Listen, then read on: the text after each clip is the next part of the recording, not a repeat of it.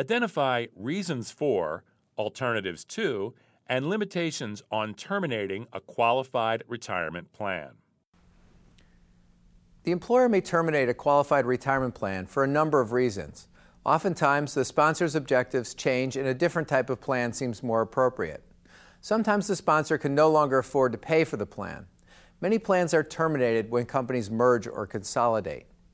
Terminating a qualified plan is a complicated process. It means notifying proper governmental agencies, liquidating assets, and distributing funds to participants, all of which generate a great deal of paperwork and administrative expense. Sometimes other less invasive approaches will work. If the company is having temporary financial problems, it might want to cease future benefit accruals. In a defined contribution plan, this is a way to temporarily stop contributions.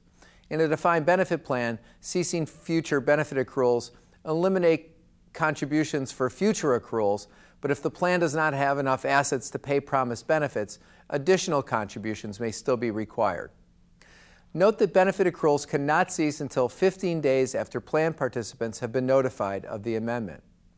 A plan with frozen benefit accruals is still considered an ongoing plan and has to continue to file annual reports, provide employees with appropriate information, and meet other qualification requirements. In some circumstances, the employer has another option, that is to amend the plan into another type of plan rather than terminate the plan and begin a new one. Generally, a defined contribution plan of one type can be amended into another type of defined contribution. Likewise, a defined benefit plan can be amended into another type of defined benefit plan. For example, traditional defined benefit plans are often amended into cash balance plans. The rules don't allow a sponsor to amend a defined benefit plan into a defined contribution plan, so this type of change would require a termination and a start of a new plan. There are several issues that may discourage or prohibit the plan sponsor from terminating the plan. If a plan terminates after only a few years, the IRS may question whether the plan was intended to be permanent or was established as a temporary tax shelter. The key is having a valid business reason for making the change.